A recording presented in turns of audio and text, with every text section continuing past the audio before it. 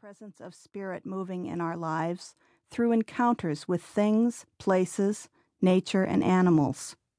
We found quotations about those common catalysts to spirituality. Some of the readings are about activities on the spiritual path.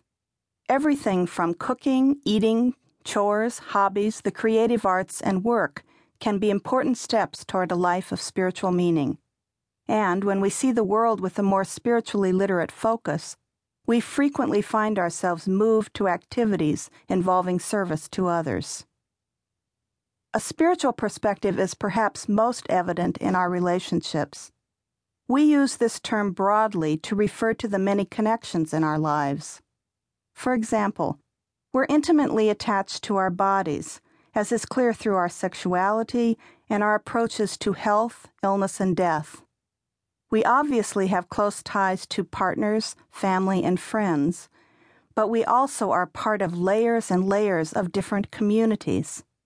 Again and again, the authors of these passages reflect upon the relational nature of life. Often, just by reading these selections, we found that we were prompted to practice spiritual literacy with a similar situation in our own lives. It is our hope that by listening to these examples, you will be inspired to do the same.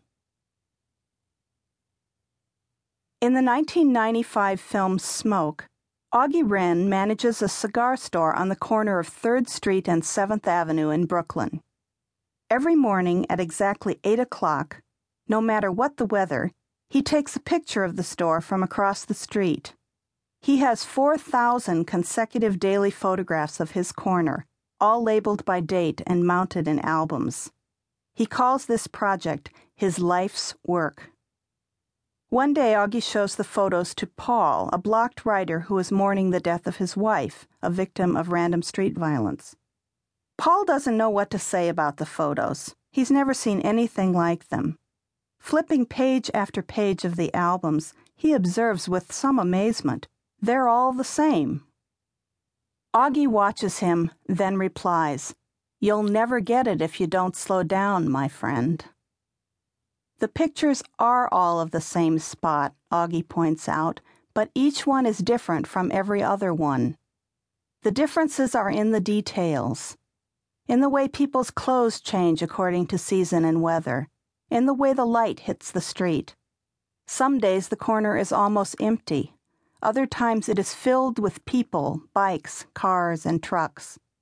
Augie explains, it's just one little part of the world, but things take place there too, just like everywhere else. And sure enough, when Paul looks carefully at the by now remarkably unique photographs, he notices a detail in one of them that makes all the difference in the world to him. We see Augie as a model of a spiritually literate person. He reads the world, in his case one corner in Brooklyn, for meaning. By its very nature, his project is rooted in the everyday. He knows how closely we may need to look to see the significance of seemingly ordinary and insignificant events. He understands that some of the most rewarding spiritual journeys are those we take on our own block. This is how Taoist philosopher Chuang-Tzu puts it. One has to be in the same place every day, watch the dawn from the same house, hear the same birds awake each morning, to realize how inexhaustibly rich and different is sameness. That's the challenge of everyday spirituality. No starbursts, no skies opening, no mountaintop experiences, just today and today and today. Just Augie standing at the corner with his camera every morning. How do you translate all this into your life? That's where spiritual literacy comes in. When you learned to read the printed word, you saw the meaning of what had been just marks on a page. Spiritual reading is also about discovering meaning. The root of the word read actually means to fit together, and this is the natural enterprise of the spiritual life. When we read the world spiritually, we make connections between obvious and not so obvious things, places, events, feelings, and thoughts.